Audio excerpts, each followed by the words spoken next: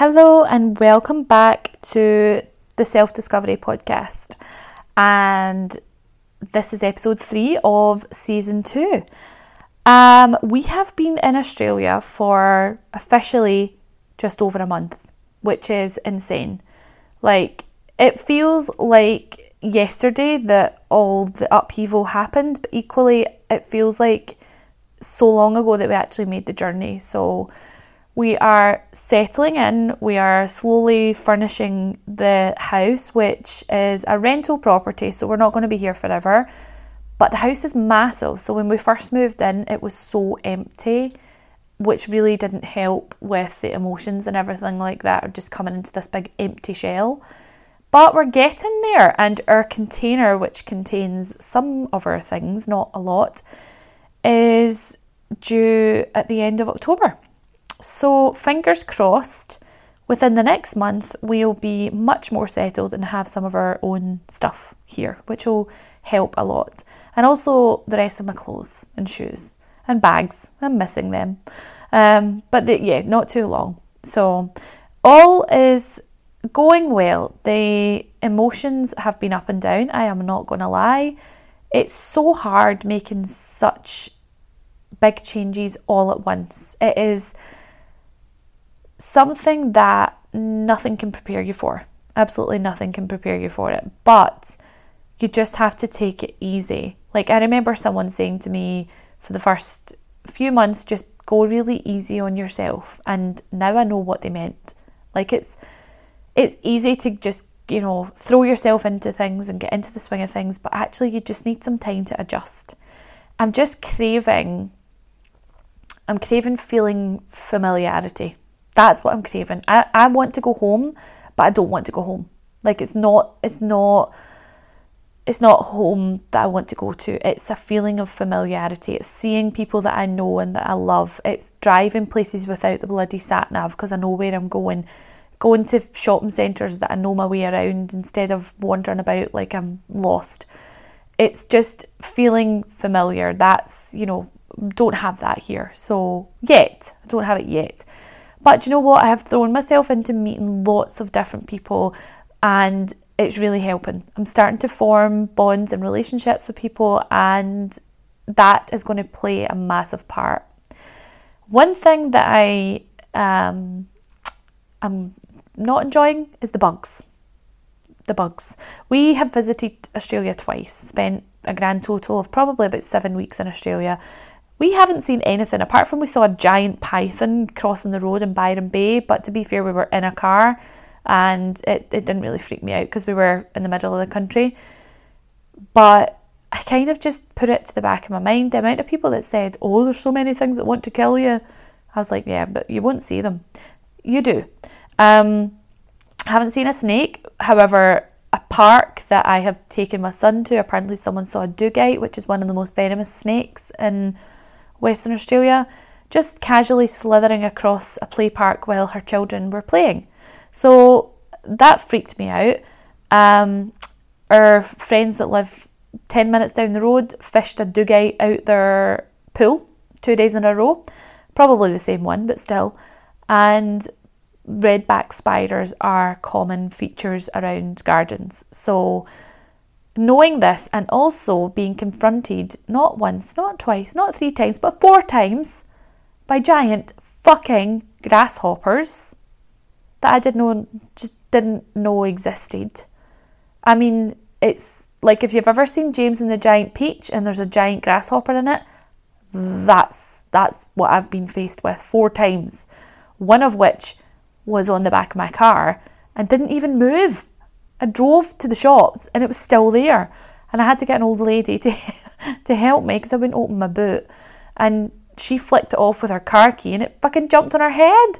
And they've just got these horrible big long legs and massive wings, and I also get told that you get flying giant cockroaches. So I'm not going to lie, I have been freaking out. I have gone down a rabbit hole and I've been watching TikTok videos about spiders in Australia. I've joined spider and snake identification pages on Facebook, which was the worst idea ever. When you see the size of some of these fucking huntsman spiders, like, I check every room a check above my head every time I go in a room, and I know what I'm going to do. I'm going to manifest one into reality because I'm putting so much energy and effort into thinking about them that one is going to appear. So I'm going to pay $300 next week, and a guy's going to come out and spray the entire external of the house, including all the garden fence and the kids' toys outside and everything. So that's just going to give me a bit of peace of mind for anything that crawls. So cockroaches and spiders mainly. So yeah, they're not welcome in my house. Anyway, we're going to spend the next while visiting some suburbs. Although I'm living part of my Aussie dream from the vision board, one of the things that I wanted to do was live close to the beach. And right now we're a 15-minute drive from the beach, which, yes, you can class it to close to the beach, but I'm talking, I want beach views. I want to be walking distance to a beach. I want to see the beach. Not that I want to go on the beach all the time. I just love water. Water just calms me down. I just love it. And I would be nearer, kind of like there's lots of rivers here and, big ass rivers in the middle of Perth, but rivers encourage snakes, and also you can't really swim in them because there's sharks.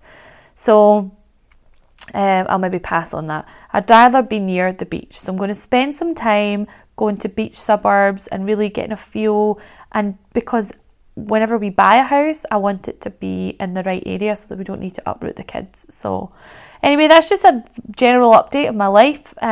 Besides getting scared shitless with bugs, we're getting there.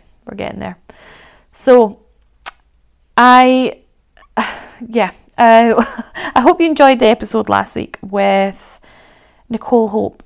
It's really nice to have guests on the podcast, and especially people who I just vibe with and get on with, and the conversation just flowed for like an hour. So extra long episode last week, so I'll make this one short. But something that I wanted to talk about was basically what I've already said about allowing yourself to be gentle on yourself. So when I was talking to someone about the seasons that, nature seasons, because obviously here we're upside down, we're on the other side of the world. So ducklings have started, ducklings are about, it's just past their spring, going into summer. And I'm like, how do they know? Like, how come Scottish ducklings are born in April and, it's just, all these things upside down, happening at the wrong time of the year. But it was funny because I was saying to this person that we've just basically chased summer.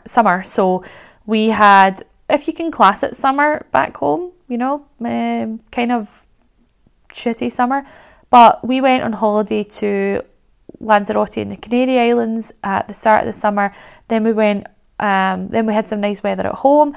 Then we went on our cruise, and basically as soon as we came back from the cruise, we emigrated to Australia. So we've just chasing summer, and it's just going into summer here. So it's funny though, because when it comes to seasons, people need to allow themselves to have seasons as well. And it got me thinking about how, for women and menstrual cycles and things, it's a bit like that, but, allowing yourself to be in whatever season you need to be in, and understanding what it is that you need as a person, what it is that your soul needs, what it is that your body needs, instead of focusing on constantly doing the same thing. So I was looking into natural birth control and things like that, and it's very focused on your cycle and how at different times of the month your body needs different things. And then I delved a bit deeper, and it's even down to food and exercise and how much your body needs, or what different type that your body needs. And I thought about it in more sort of general terms, and how we go through seasons ourselves. Sometimes you're in a very creative season. You're really, really just hashing it out. You're really just getting results. You're driven, you're focused, you're inspired. There's also seasons where it's a bit harder work and you're finding it a bit of a slog, and you may be not quite 100% happy. And there's also seasons where you're just really emotional or questioning things, or really kind of striving to be in touch with your inner self a bit more. And then there's other times where you want to be sociable, or you want to be out and about and explore. It's just about understanding what it is that you want and checking in with yourself multiple times throughout the day. What does my soul need? What does my body need? What do I need? And when you start to do that, you realise that a lot of the things that you do, you're just doing automatically. It's habitual. And you can then take control over doing things that actually will make you feel better. Sometimes if you just want a day in, a duvet day, and even though the sun's shining outside, and I think it's a very British thing that when the sun's shining, you feel like you need to be outside. You need to enjoy the sun, make the most of it. But especially moving to a country that the sun is out the majority of the time. Sometimes it's not roasting hot. Sometimes, you get a day, like recently, we've had a couple of days where it's like 30 and then it drops down to 20 and it's quite chilly with a wind. So there is still that British mentality of, right, it's a nice day, let's get out, let's go and lie in the sun. Obviously I can't do that with young children. But just being out and about and fresh air and all the rest of it. But sometimes you just want a day in. And it came to light for me last week. My son Blair and I both ended up with a tummy bug. So he was being sick, I was being sick. We were up through the night. It was horrible. And it got me thinking, I was actually quite glad because it was quite a kind of cloudy, windy day outside. I think it actually might have been raining. But why is that okay? Why is it not okay to do it when the sun's shining? And I just feel like we're so programmed to live life a certain way that even something as simple as doing what it is that your body wants you to do is questioned. Why do we question it? We want to dive a bit deeper. We want to connect with ourselves. And by asking ourselves what it is that we really want to do, we end up in the minority. If you're the person that says, do you know what, I don't actually want to go to that coffee date today, I'm really not feeling it, I want to have a day in, you do become the person that people don't relate to as much, because people relate more to negativity, to body, self-image negativity, to people moaning, to people being, down in the dumps. That is more relatable than someone who is really joyful, really happy, and really puts themselves first. And 9 times out of 10, someone will call you selfish for doing something that you really want to do.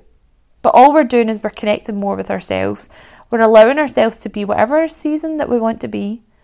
And for me just now, I'm kind of in between 2 seasons. I am in my very creative season. I am producing. I am working. I'm doing what I have wanted to do for a long time. I'm working with clients. I've created a program. I'm spending my time when the kids are at daycare or in their bed working on my business, and that is my passion. I am being creative, but at the same time, I'm also going through a very difficult emotional season. So I have to be gentle on myself. I have to make sure that I'm doing a lot of the feminine energy, sort of yin to yang, having a good balance of flow and ease, and being gentle on myself, and doing some meditation, or just going a walk, or just listen to a podcast, whatever that may be. So I'm doing a bit of both, which is a great balance right now, to be honest. I'm not pushing myself. I'm not striving to do something or be someone.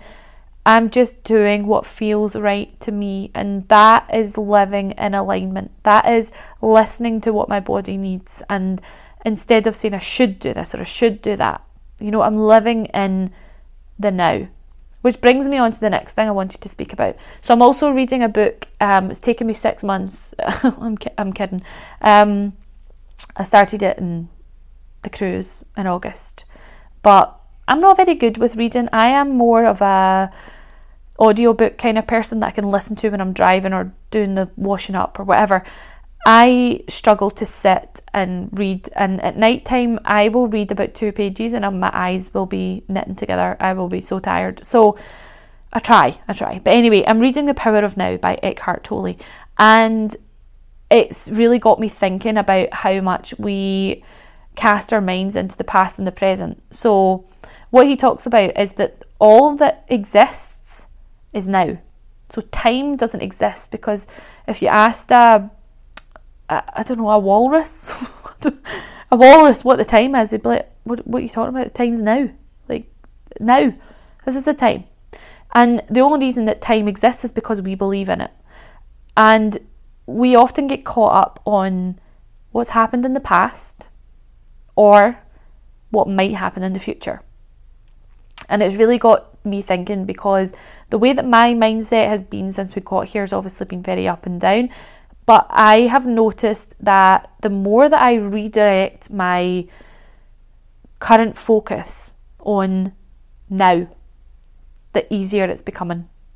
There's so many times where I've caught myself, my mind's just going to another place, and I'm creating scenarios in my head that either haven't happened yet, won't happen at all, or I'm rehashing something that's happened in the past. But things don't happen in the past or the future. Things happen in the now. So what matters is right now, and to pull yourself in that direction. So when you find yourself going off in different directions in your mindset, you start thinking or creating scenarios in your head, bring yourself back into the present moment, because whatever you're doing, whether you are at work, you're driving, or you're out with your kids, or you're out with a friend, or you're just out a walk, whatever you're doing, your focus should be on the now. If you have things to do, or things you want to get done, set a time to do those things, and you can focus on them during that time. Because what we're doing is we're so focused on either the past, or we're creating stories that may or may not happen in the future, we become very engrossed in another time zone that doesn't exist. That time does not exist right now.